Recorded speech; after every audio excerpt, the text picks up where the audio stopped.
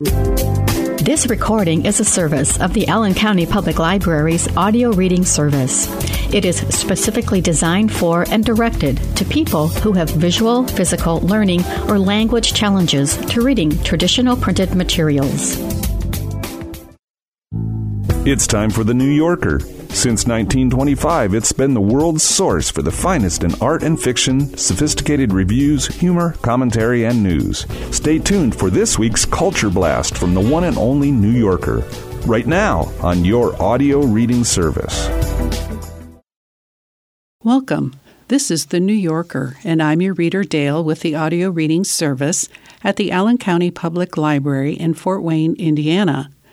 Today, I'll be reading from The New Yorker, dated January 29th, 2024. And now I'll begin with the talk of the town. Comment, Trials and the Trail. As a way of launching the race for the Republican presidential nomination, the Iowa and New Hampshire contests offer a neat thematic juxtaposition. In the Midwest, candidates fight for the social conservative vote. In New England, for the support of small business owners. Last week, after winning the Iowa caucus by 30 points, Donald Trump complicated the story by ping-ponging between New Hampshire and a Manhattan courtroom, where a jury is considering the amount of damages he now owes E. Jean Carroll for defaming her by saying that she lied when she accused him of rape. "Here's my schedule for the next 4 or 5 days," Trump told a crowd in Atkinson, New Hampshire on Tuesday evening. "I come here, I meet with great groups in New Hampshire. I then get on the plane late at night when it's snowing and freezing out. Wonderful. And the pilot says, 'Sir, it's going to be tough.' And I get there early in the morning. I go to a Biden witch hunt. Then I come here in the afternoon." Trump's trials, in which he faces 91 felony counts, have often been described as a potential distraction for the candidate. But Trump, who complained in Atkinson that he has been indicted more times than Al Capone, did not sound distracted or gloomy about the prospect of spending that time in court. Quite the opposite. Trump wasn't required to appear at the Carroll trial at all, but he found it politically advantageous to be there, not so much menacing the courtroom as Dennis the menacing it. On Tuesday, when potential jurors were asked whether they believed that the 2020 election had been stolen, 3 raised their hands. None was selected, and Trump raised his hand too. On Wednesday, Carroll's lawyer said that Trump was disrupting the proceedings by muttering loudly enough for jurors to hear him say that the trial was a con job and a witch hunt. The judge threatened to throw him out. "I'd love that," Trump replied. But as he has been pointing out on the campaign trail, the indictments and trials have had a way of strengthening his support among Republicans. Trump's first presidential campaign in 2016 was launched in an atmosphere of displacement and rage. This one is being conducted in a posture of relentless victimhood. Maybe that's a more effective position than at first it sounds. One way to interpret it is that the trials have imposed a deadline and he is in a race to beat it, to consolidate the support of the party before his most serious cases get underway, so that he can campaign against the charges as partisan fictions. This may explain his curiously subdued performance after his win in Iowa, which derailed the campaign of Ron DeSantis, his only real challenger on the right. Speaking at the Hotel Fort Des Moines, Trump praised both DeSantis and Nikki Haley and repeatedly urged the party to come together. In recent campaign appearances, Trump has tended to stand alone on the stage and deliver a harangue, but in Des Moines he was flanked by his sons Eric and Don Jr. and devoted part of his meandering victory speech to the sports preferences and tall height of his youngest son, Barron. Donald Trump, political conciliator and family man, it would be a real turn. But organizing his campaign around the idea that the trials are a Democratic setup means that Trump has to get the whole party behind him, even those members who have long found him immoral, vindictive, or extreme. Trump isn't really running as a populist insurgent this time. He's acting like something closer to a conventional leader of the Republican Party, though it's a party, of course, that he has completely remade. His reemergence as its frontrunner in this election, after he tried to overturn the results of the last one, has required both capitulations within the party, from Mitch McConnell's failure to push GOP senators to convict Trump during his second impeachment trial, to Marco Rubio's and Ted Cruz's endorsements last week of the candidate they once denounced, and mistakes made outside it. The Biden Justice Department's year-long slow roll of its January 6th investigation, out of a wariness to appear partisan, as the Washington Post put it, now looks a little naive. The trouble for Biden isn't just that Trump remains the central figure in U.S. politics. It's also that, to some voters, Biden's inability to move his predecessor off stage just demonstrates the ineffectualness of his administration. Trump's unity stance may be superficial. Not even a full day after his Iowa win, he was back to mocking DeSantis and Haley, but it seems that it can still have an effect. The religious conservatives who helped defeat him in Iowa in 2016 largely supported him this time. At Davos, mainstream business leaders, including Jamie Dimon, the CEO of J.P. Morgan Chase, found ways to praise him. On Friday, Senator Tim Scott, who has been viewed as an approachable moderate, endorsed Trump over Haley, his fellow South Carolinian. Chris Christie was the last Republican contender to criticize Trump over January 6th, and the former president probably expects that if he keeps attacking judges and prosecutors and pushing grandiose claims of immunity, such as that, absent an impeachment conviction, he wouldn't be criminally liable even if, as president, he had ordered SEAL Team 6 to assassinate a rival. Most of the remaining holdouts in the party will, if not support him, shuffle their feet and look the other way. Is it clever or deluded for Trump to see his trials as a political opportunity? He has already been found liable for sexual abuse in the Carroll case, and he still faces charges of financial fraud, taking documents marked classified from the White House and refusing to give them back, and conspiring to overturn a federal election, not exactly a winning roster. On the icy campaign trail this month, Trump's presence has been something short of overwhelming. His events are held mostly in hotel ballrooms and country clubs, rather than the arenas of yore. He says little that is new. The crowds tend to thin noticeably as he rambles on. They chuckle when he says, "Crooked Joe Biden." But there is nothing like the cascading chants of "Lock her up" directed at Hillary Clinton in 2016. Even Trump's Iowa landslide consisted of just 56,000 votes, and half of Republicans wanted something else. Lately, Trump has been working into his stump speech an attack on Fani Willis, the Fulton County DA, who indicted him for conspiring to pressure Georgia officials to invalidate his loss in the state in 2020, and whom one of his co-defendants has accused of an alleged conflict of interest. For Trump, the attraction of the trials in an election characterized so far by general indifference may be quite basic. They give him something to talk about. And that article was written by Benjamin Wallace Wells. The next Talk of the Town article, Visiting Dignitary, Skater Love. A couple of die-hard skaters were undeterred by the slushy weather in the Andy Kessler State Park near the Henry Hudson Parkway. They weren't together, and each moved in his own loose orbit, trying different tricks and carving around puddles. One was a teenager dressed for the cold, beanie, parka, and pillowy snowboard gloves. The other, a lanky middle-aged man shivering in jeans and a hoodie, was Tony Hawk. "My schedule's so jammed that I didn't want to waste time going back to the hotel for warmer clothes," Hawk said, rubbing his hands together. That might have been a mistake.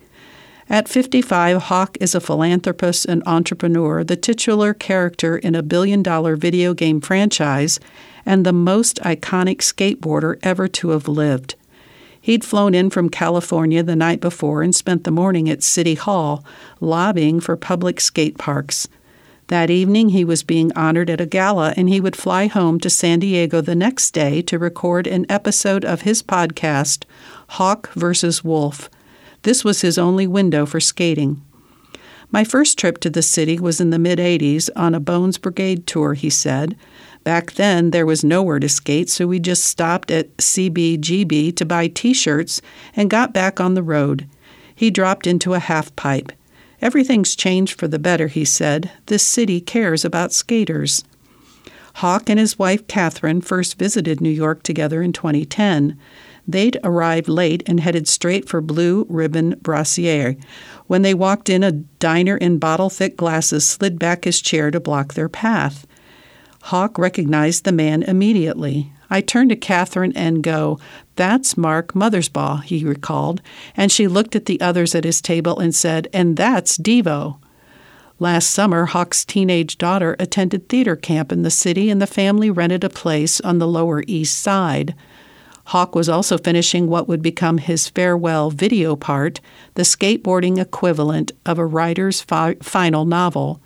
The part, Tapes You Leave Behind, required more than 4 years to complete. For one thing, Hawk took a hiatus from filming while he underwent 2 major surgeries.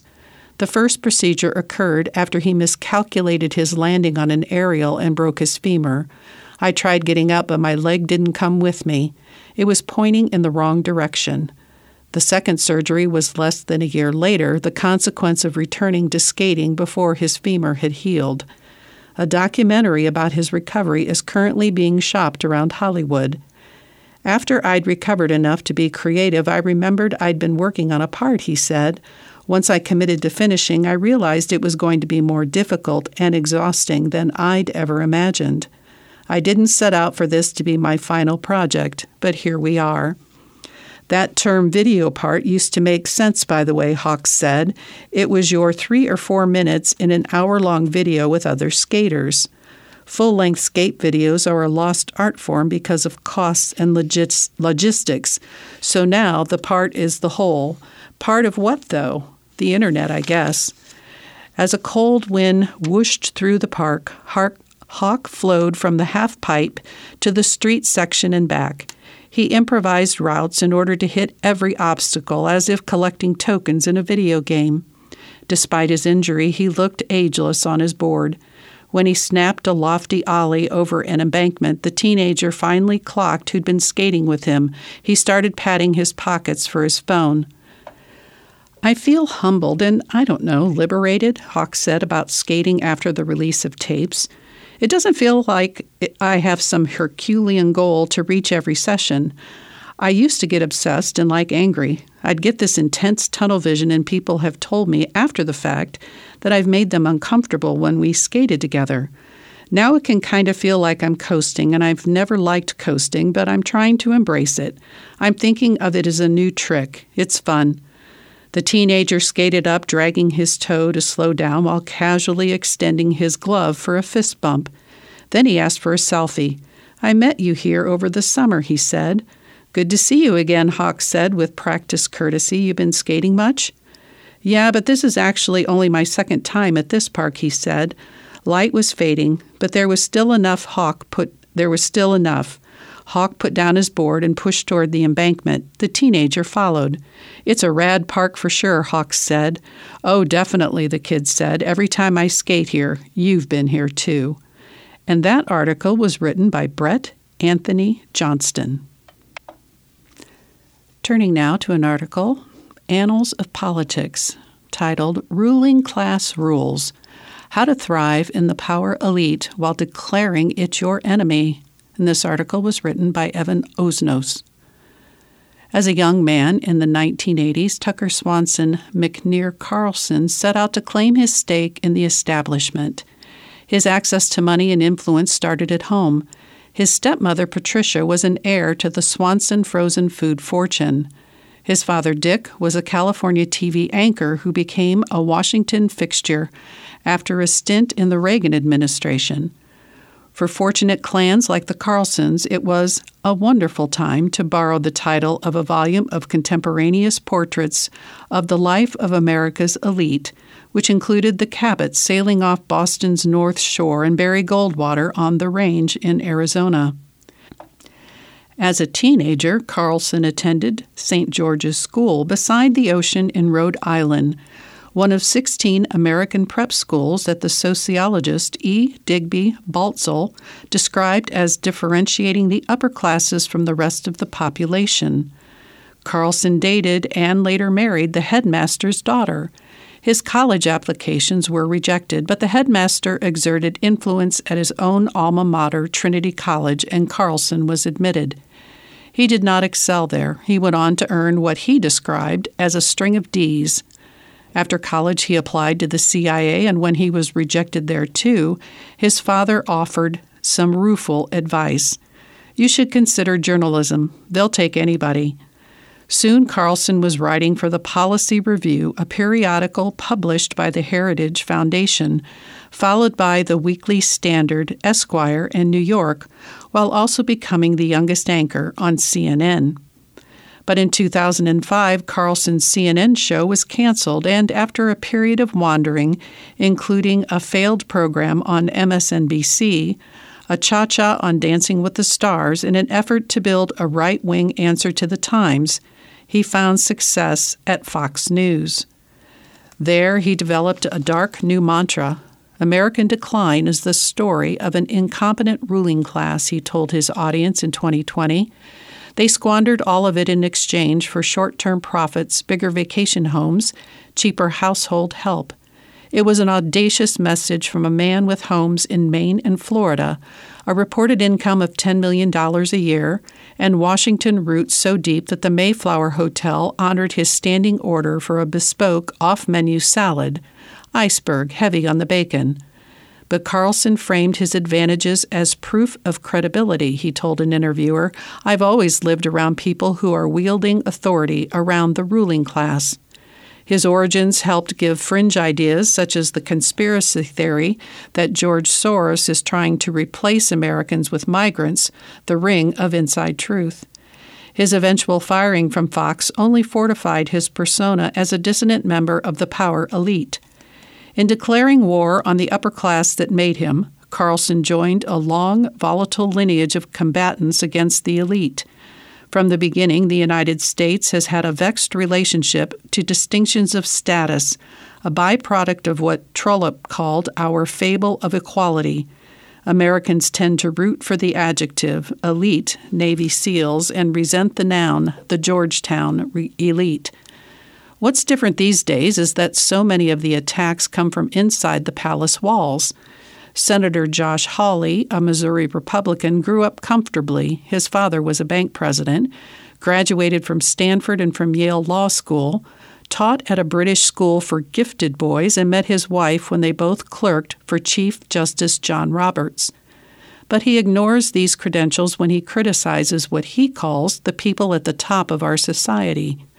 As a religious conservative, he believes that his values leave him disadvantaged, writing in 2019, "Our cultural elites look down on the plain virtues of patriotism and self-sacrifice."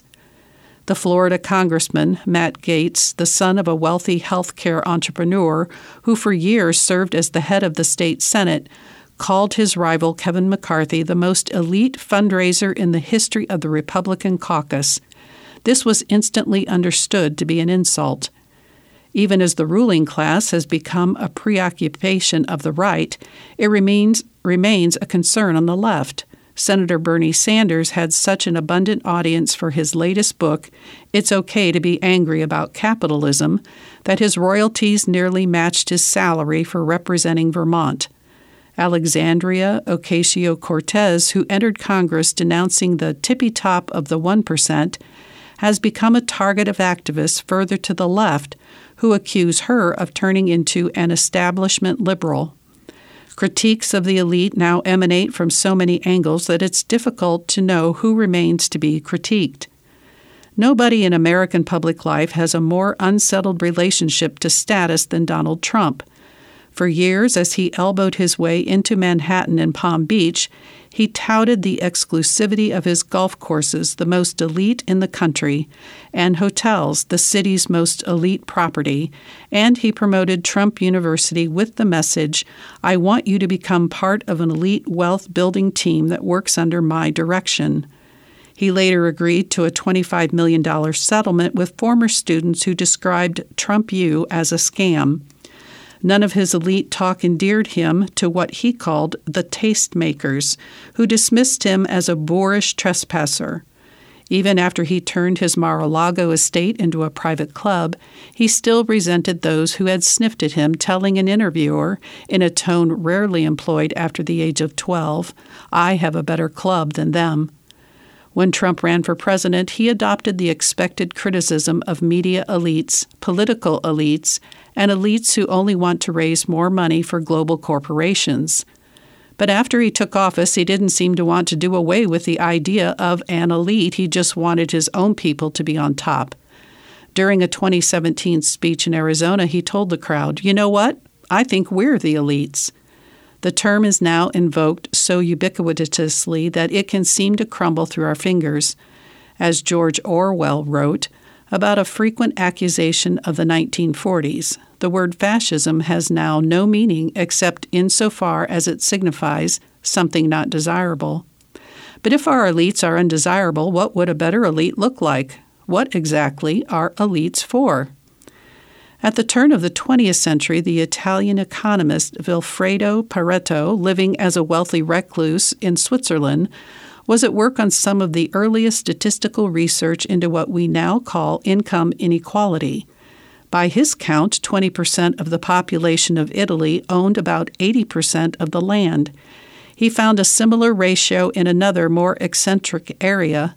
20% of the pea pods in his garden yielded 80% of the peas. Pareto took to describing these imbalances as a natural law known as the 80-20 rule. Pareto wanted a pithy term for his concept, but ruling class was out. It had been popularized by his arch-rival, the scholar Gaetano Mosca. Instead, he adopted elite, a French word derived from the Latin elegere, which means to choose. Pareto intended it to be neither a pejorative nor a compliment. He believed that there were elite scholars, elite shoeshiners, and elite thieves. Under capitalism, they would tend to be plutocrats. Under socialism, they would be bureaucrats. His formulations suggest several varieties of elite influence. There is the cultural power wielded by scholars, think tanks, and talkers, the administrative power radiating from the White House and the Politburo, the coercive power resident in the police and the military. Security forces constitute the strongest branch of elites in much of the world, but the weakest in America. Looming over them is economic power, which has occupied a fluctuating position in the West, worshipped except when it is scorned.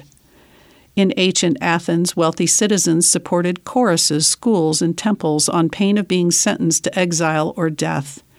From the late Middle Ages, philosophers proposed that instead of banishing the rich, society should exploit their bounty.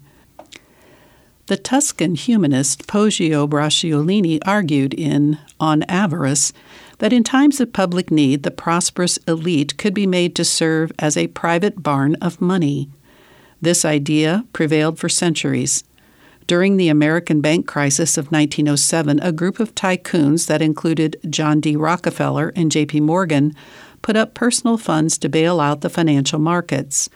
But that crisis also marked the end of an era. It spurred the creation of the Federal Reserve, which relieved the economic elite of an onus they had carried since medieval times, according to Guido Alfani, the author of As Gods Among Men, A New History of Wealth in the West. Freed of that responsibility, the rich of the early 20th century became both more entrenched and more extraneous, attracting criticism from regulators, muckrakers, and the growing ranks of organized labor. Alfani notes a pattern that unfolds repeatedly and systematically across history. When economic elites become ingrown, impenetrable, and insensitive to the plight of the masses, societies tend to become unstable. To prevent that kind of instability, Pareto believed the upper echelons of power must stay open to new contestants in a process that he called the circulation of elites. Hugo Drachon, a historian of political thought at the University of Nottingham, told me Pareto's metaphor was the river. If it is not moving anymore and it's becoming crystallized, then you are more likely to have a revolt because of forces rising up. That risk of a stagnant, crystallized ruling class inspired the sociologist C. Wright Mills, who explored the American implications in his 1956 book, The Power Elite. As the term gained currency in English, many publications, though not all, dropped the accent from the E. The elites accept one another, understand one another, marry one another, tend to work and to think, if not together, at least alike, he wrote. Once ensconced, they rarely lost power, he warned. They simply swapped seats, moving among industry, academia, media, and public office. Mills laid the foundation for the idea of a military-industrial complex, which Dwight Eisenhower popularized in a 1961 speech. According to some historians, Eisenhower wanted to add scientific or congressional to that complex, but it was nixed. An invective was born. Scholars on the left used it against conservatives who opposed the rise of black and women's studies. Conservatives, tapping into the decline of public trust in authority since Vietnam and Watergate, turned the government, the media, Wall Street, and the Ivy League into the swamp, the fake news, the globalists, and the ivory tower. The elite became whoever is peering down on us, judging us, manipulating us. A century after Pareto laid down the concept, he is rarely read, but Branko Milanovic, a former economist at the World Bank, believes that this is a mistake. In his book, Visions of Inequality, A History of Thinking on the Distribution of Wealth, Milanovic notes that Pareto's era strongly resembles current capitalist societies. Pareto was writing at a time when vast entrenched inequality in Europe and America fueled calls for radical upheaval. He was initially sympathetic to demands for change, but he came to see socialist leaders as a new elite and was courted by the fascists. He ran unsuccessfully for office. His wife ran off with the cook, and eventually he lived as a hermit in a villa with dozens of cats. His disappointments may have darkened his frame of mind, Milanovic writes, but they unlocked his insights. History is the graveyard of elites, Pareto wrote, in perhaps his most oft-quoted and oft-misunderstood observation. What he was predicting was not an end to the elite, but rather its constant regeneration. These days, the feuding hierarchies of capital, authenticity, virtue, victimhood generate separate corps of recruits for the ruling class. Who would fare better in the ongoing cultural contest of who's the elite? John Fetterman or Ron DeSantis? Ibram X. Kendi or Britney Spears? Chris Rock or Kid Rock? Even identifying who is eligible for the elite has grown more complicated. Conservatives venerate the building of wealth and political power, but see themselves as persecuted by intellectuals and bureaucrats. DeSantis, in his memoir, The Courage to be Free, defines elites as those who control the federal bureaucracy, lobby shops on K streets, big business, corporate media, big tech companies, and universities. But in a feat of rhetorical gerrymandering, he excludes Supreme Court Justice Clarence Thomas, arguing that although Thomas occupies the commanding heights of society, he rejects the group's ideology, tastes, and attitudes. Thomas, for his part, focuses his ire on academia, lambasting know-it-all elites and declaring that he prefers Walmart parking lots to the beaches, though he evidently makes exceptions for certain beaches. Last year, ProPublica reported that for decades, Thomas has taken undisclosed luxury vacations paid for by the Republican donor Harlan Crow, including tropical sojourns on Crow's super yacht and visits to the secretive California retreat, Bohemian Grove, where Thomas befriended the Koch brothers. Another tycoon helped fund the 40-foot RV in which Thomas visits those Walmart parking lots. Some of the combatants' definitions of elite are almost perfectly opposed. In recent writings, Bernie Sanders blasted the billionaire class, the corporate elites, and the wealthy campaign donors. Mark Andreessen, the billionaire venture capitalist and campaign donor, enumerated enemy ideas that block the advance of technology, including the nihilistic wish so trendy among our elites for fewer people, less energy, and more suffering and death. Amid the competing accusations, you may find yourself quietly wondering, am I in the ruling class? For Americans, that tends to be a touchy question. When Paul Fussell, a historian and a social critic, was writing his 1983 satire, Class, A Guide Through the American Status System, he noticed that people he mentioned it to responded as if he had said, I am working on a book urging the beating to death of baby whales using the dead bodies of baby seals. Fussell, undeterred, cataloged the markers of the upper class frequent house guests, implying as it does plenty of spare bedrooms to lodge them in and no anxiety about making them happy, tardiness, proles arrive punctually, and, as in the case of the young Tucker Carlson, rumpled bow ties. If neatly tied, centered, and balanced, the effect is middle class, Fussell wrote. He composed lists, including one that delineated the only 6 things that can be made of black leather without causing class damage to the owner: belts, shoes, handbags, gloves, camera cases, and dog leashes. He ended the book with a system for evaluating the class balance of the goods on display in your house. New Oriental rug or carpet, subtract 2 each. Worn Oriental rug or carpet, add 5 each. 40 years after Fussell's Class, its most striking feature is its prescience. Before we could see the full contours of our new Gilded Age, Fussell sensed that the middle class was sinking, pulled down by unemployment, a static economy, and lowered productivity.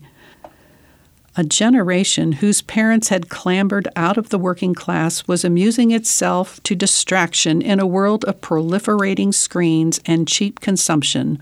Prole drift, Fussell called it.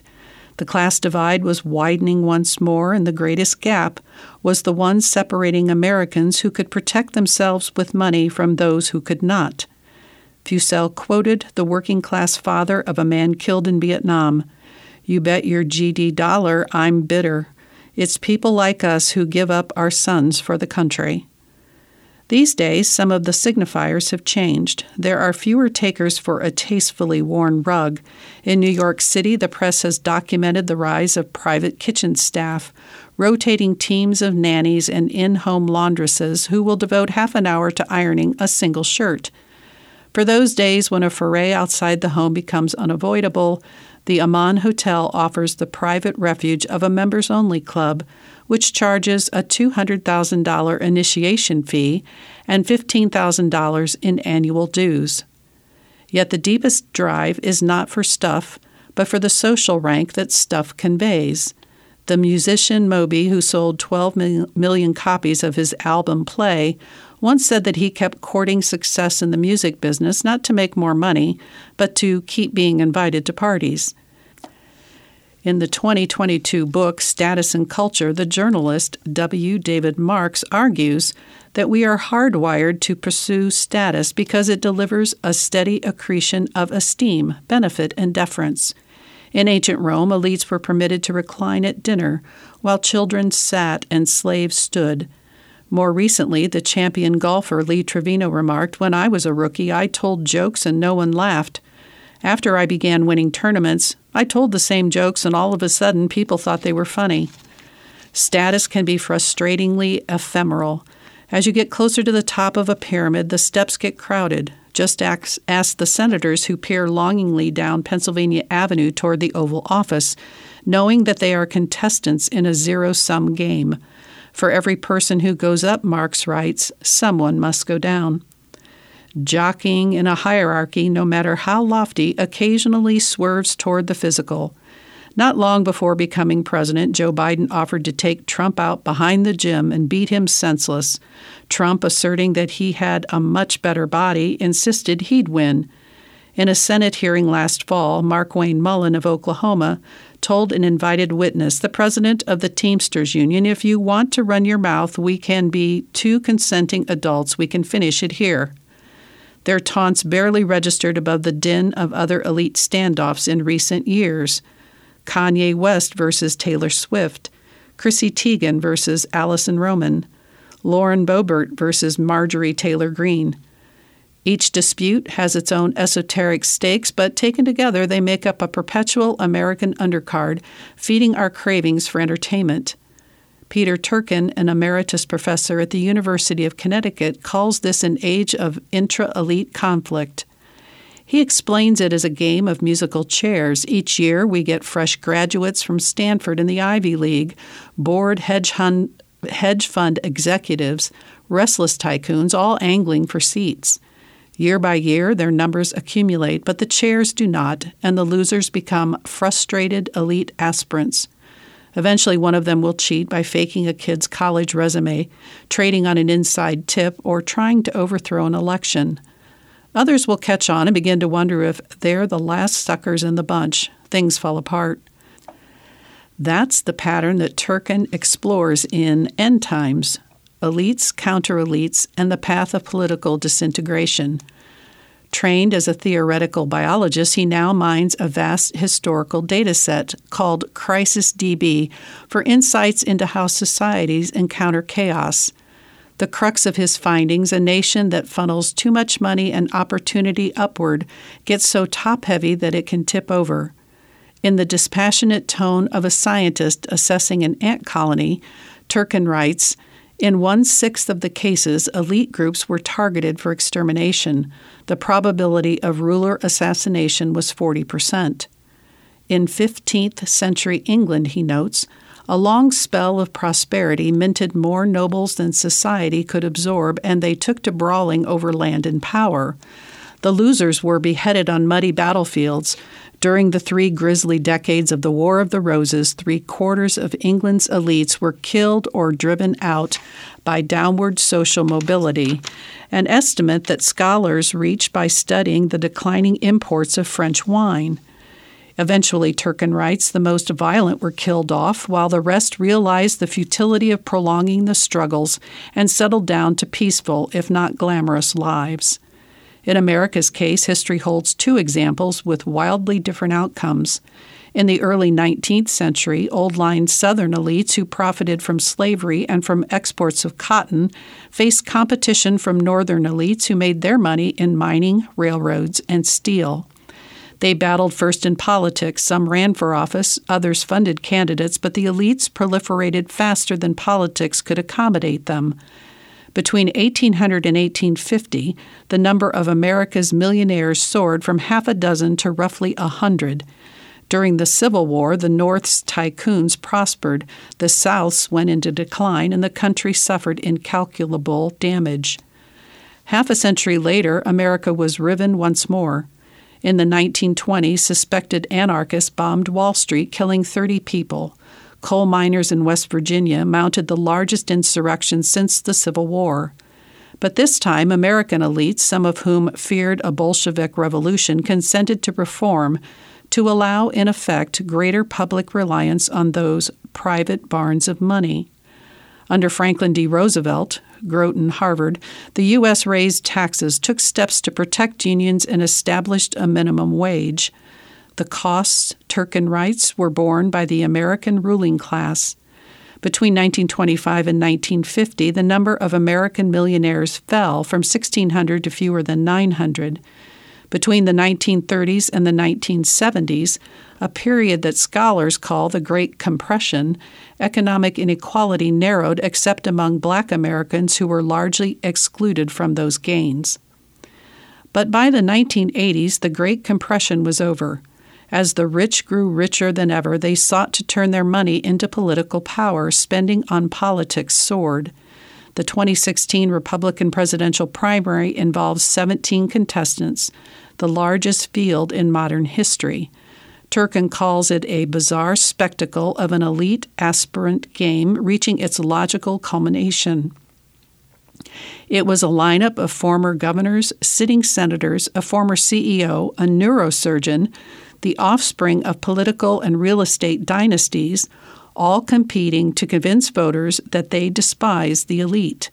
Their performances of solidarity with the masses would have impressed the Castros. When Trump reached the White House, he ushered in allies with similar credentials: Wilbur Ross, Yale; Stephen Mnuchin, Yale; Steve Bannon, Harvard Business; Mike Pompeo, Harvard Law; Jared Kushner, Harvard. Though Bannon, the chief strategist, had earned his fortune at Goldman Sachs and in Hollywood, he billed himself as an outsider and sounded every bit the disheveled Count from the Middle Ages. "I want to bring everything crashing down," he liked to say, "and destroy all of today's establishment." Turkin ends his book with a sobering vision. Using data to model scenarios for the future, he concludes, "At some point during the 2020s, the model predicts instability becomes so high that it starts cutting down the elite numbers." He likens the present time to the run-up to the Civil War. America could still relearn the lessons of the Great Compression, one of the exceptional hopeful cases, and act to prevent a top-heavy society from toppling. When that has happened in history, elites eventually became alarmed by incessant violence and disorder, he writes, and we are not there yet. In the summer of 2023, the tussling between two noted American elites entered the realm of burlesque. For years, Elon Musk and the Facebook co-founder Mark Zuckerberg had privately grumbled about each other. Zuckerberg yearned for the innovator's cred that Musk enjoyed, and Musk lamented, initially, that he was not as wealthy as Zuckerberg. In public, Musk has mocked Zuckerberg's understanding of AI as limited and said that Facebook gives me the willies. Last June, after Musk, the owner of Twitter, purged its staff and plunged it into turmoil, Zuckerberg's company announced plans for a sanely run alternative. Musk responded by proposing a cage match, and Zuckerberg, who had been training in Brazilian Jiu-Jitsu, replied on Instagram, "Send me location." Soon, Musk and Zuck, worth a combined $335 billion, were posing for sweaty gym photos. The Italian government discussed hosting the fight at the Colosseum, and tech bros divided into rival fandoms.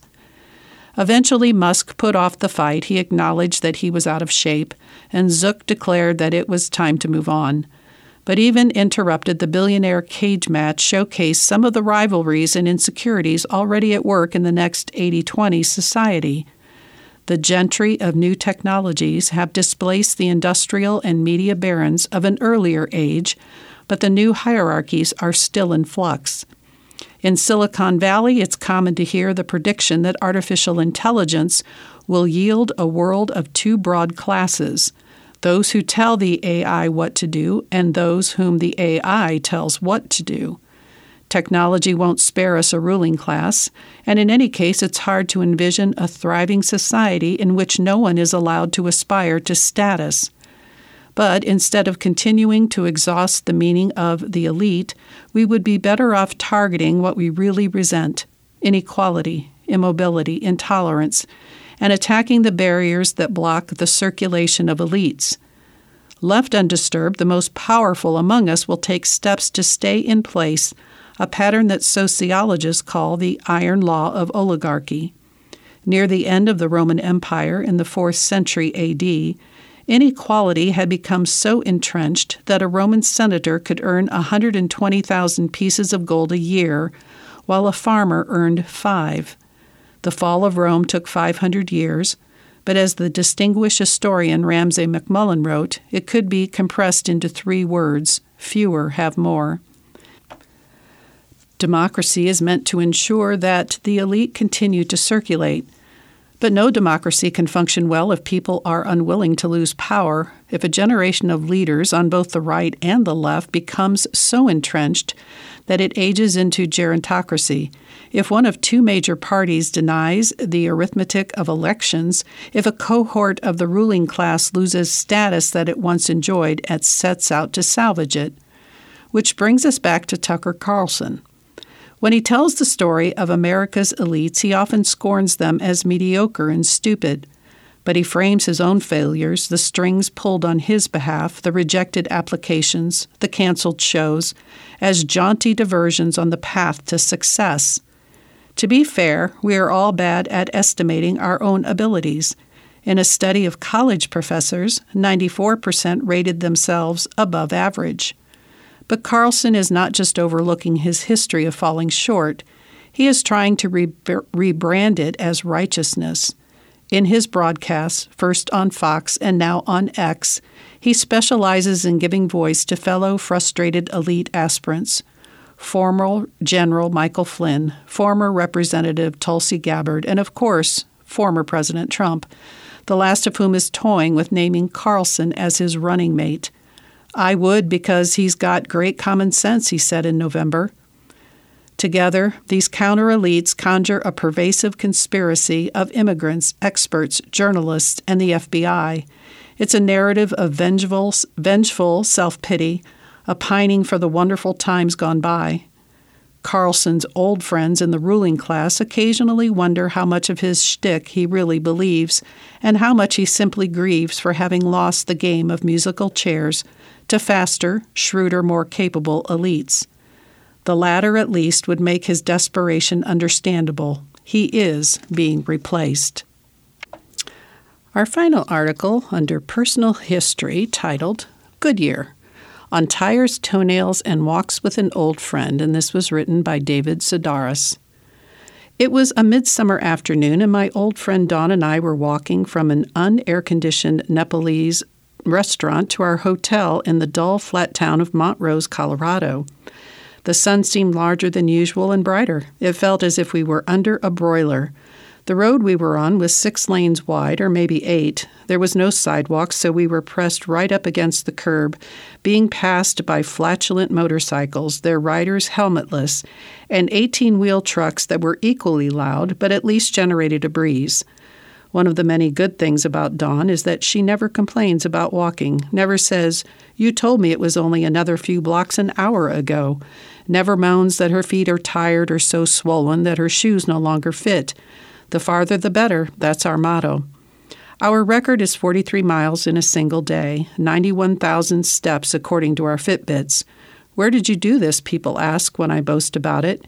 It's a question that baffles me. If someone told me he'd eaten 75 corn dogs in one sitting, my response wouldn't be, where? But why not 76 corn dogs? Why not 80? We always talk about breaking our record, going for 100,000 steps. But now I worry that we might be too old, and how weird is that? I was 19 when we met in the front hall of our dormitory at Kent State, and Dawn was a year younger. We know each other's siblings, and before they all died, we knew each other's parents as well. Dawn's father was a jazz musician who fell to his death in a skydiving accident when he was 50. Her mother was a former flight attendant who doted on her 2 sons but constantly picked at her daughter's appearance, though I'll never understand why. Dawn dresses like a Swiss person. That is to say, she looks at all times as if she is headed to the airport where she will fly business class. Everything matches or is color coordinated, usually in earth tones. When I tell people that her wedding dress was brown, she corrects me saying, not brown, driftwood, which is brown. She makes all her own clothes, Dawn, save for some socks and underwear, though she could likely turn those out as well. Of everyone I know, she'd fare best if forced to live in a secluded cabin or 15th century Europe. She just has that look about her, wiry and no nonsense. Doesn't own any makeup, smells like a cardboard box. Dawn grows her hair out, then chops it off to donate it to cancer patients. What remains is naturally straw-colored, not a touch of gray, and easy to imagine beneath a bonnet or a snood. She hasn't used an ATM since 1990 when the machine ate her card, and as for a phone, forget it. Can't make calls but can make yarn, paper, ink, and some kind of non-dairy ice cream that tastes like fallen leaves. Dawn travels with me quite often when I'm on tour. She likes working the line, writing people's names on Post-it notes and sticking them to the title pages of the books to be signed. Who is that woman, someone will invariably ask, implying that Dawn has been strict or unfriendly. Once in Uruguay, I forced her to take a test that would determine whether she was autistic. I'd had my suspicions, but became certain after we spent a Halloween together, and I watched her hand miniature staplers and homemade granola bars to the trick-or-treaters who came to her door. Kids don't want crap like that, I told her as one after another stomped off into the dark. Sure they do, she said. I mean, it's the kind of stuff I'd want. Yes, well, you're strange. To my great surprise, Dawn turned out not to be autistic. What puts people off is most likely her body language. The way she crosses her arms over her chest, for example, makes her look impatient. Also, her voice can be kind of flat. Totally flat, actually, if she doesn't know you. What, she says when I point it out. I'm friendly. I'm always friendly. During the height of the pandemic, a woman spit on Dawn. We were in the grocery store, and I hadn't done anything to her, she told me. I guess she didn't like that I had a mask on. One of Dawn's lungs collapsed when she was in her late 50s, so she was super cautious about COVID, kept her face covered long after everyone else had returned to normal. We were in Chicago together at O'Hare in the spring of 2022 when I told her she needed to take it off. But, she said, let it go, I told her, everyone else has. I felt like a director coercing an actress to unhook her bra for a sex scene. Come on, I said, you can do this. Start by just lowering it to your chin. She took off her mask and then, of course, immediately got COVID. A bad case, too. All my fault, but she's never held it against me. 15 months later, walking along the busy highway in Montrose, Colorado, we came upon 3 18-wheelers parked on a dusty lot. The doors of one were open, and inside were stacks of new-smelling tires. If you had a year, do you think you could eat one of those? I asked, pausing to wipe the dirt and sweat off my forehead with a bandana I'd been carrying. If you had to, I mean. Dawn looked inside the truck. A tire? Sure, if it didn't kill me.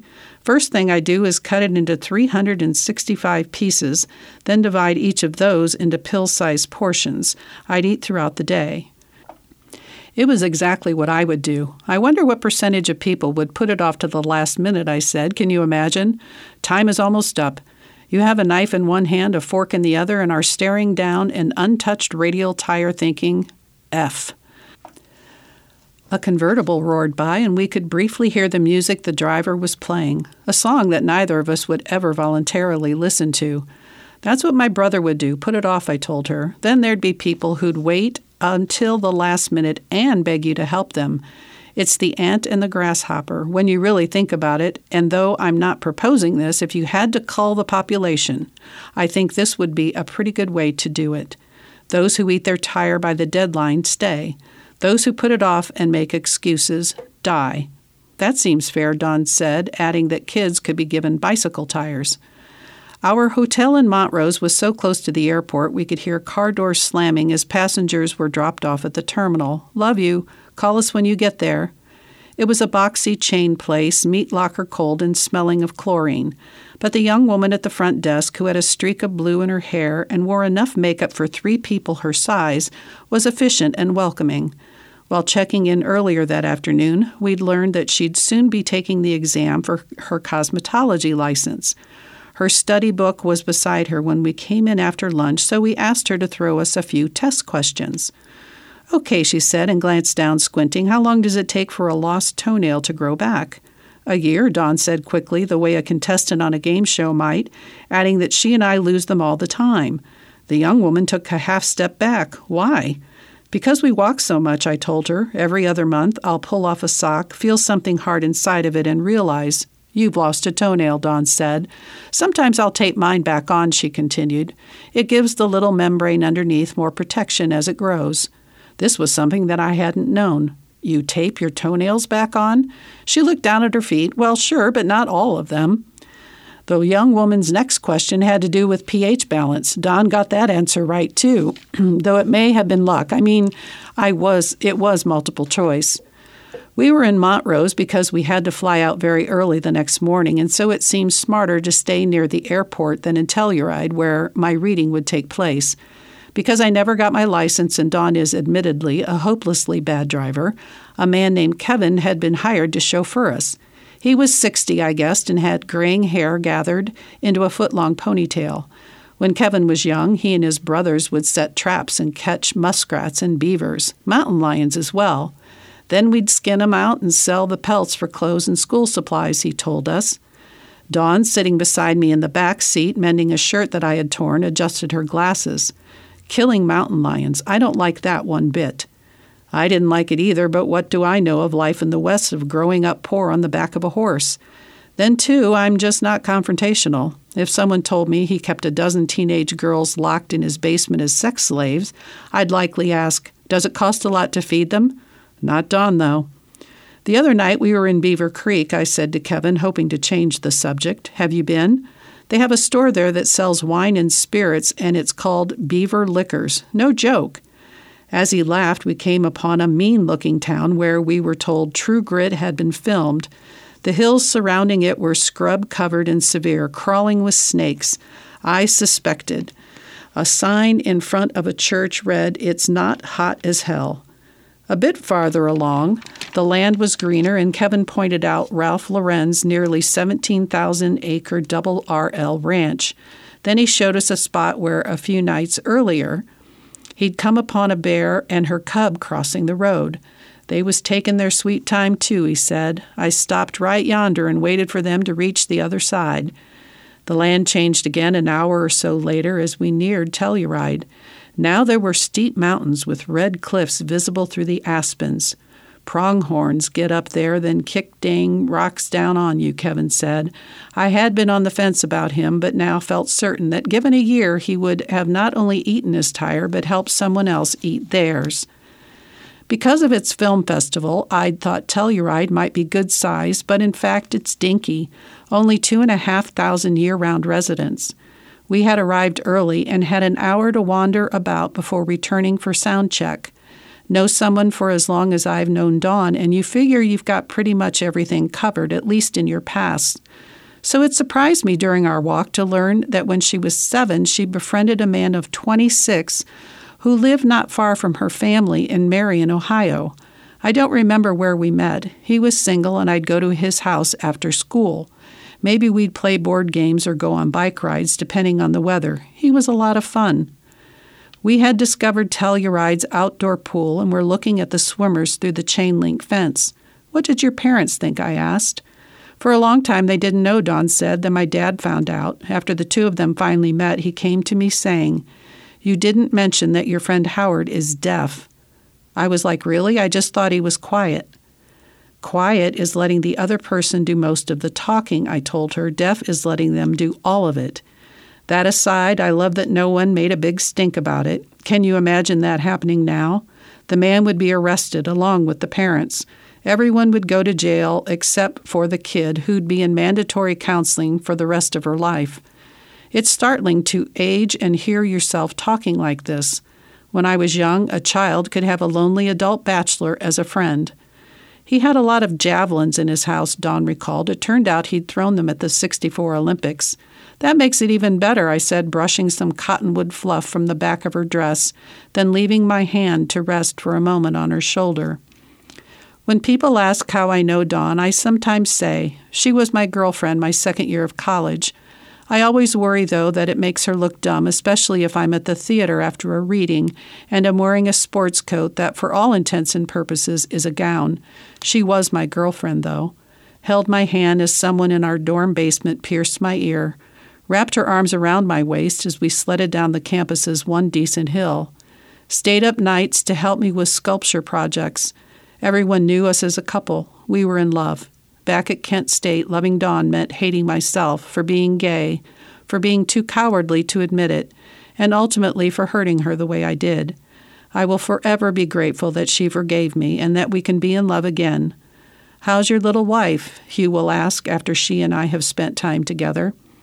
Does Dawn's husband Matt behave this way? I often wonder. The thing is that she and I knew each other first, before Hugh and Matt, before Reagan and AIDS, before computers and Fox News and Run DMC. My feelings toward her are proprietary. Though currently on loan to her husband and stepchildren in the city of Red Wing, Minnesota, Dawn is mine, and although we've never discussed it, I'm pretty sure I'm hers as well. I know because I can feel it. When we're traveling and when we're apart, in high-altitude Telluride and sea-level Singapore, in Japan and the United Arab Emirates, in Argentina and Iowa and all the places we'd go just so we can walk our toenails off and be together. Well, that's all the time we have for today. This has been Dale with The New Yorker. I hope you've enjoyed today's reading from the audio reading service at the Allen County Library in Fort Wayne, Indiana.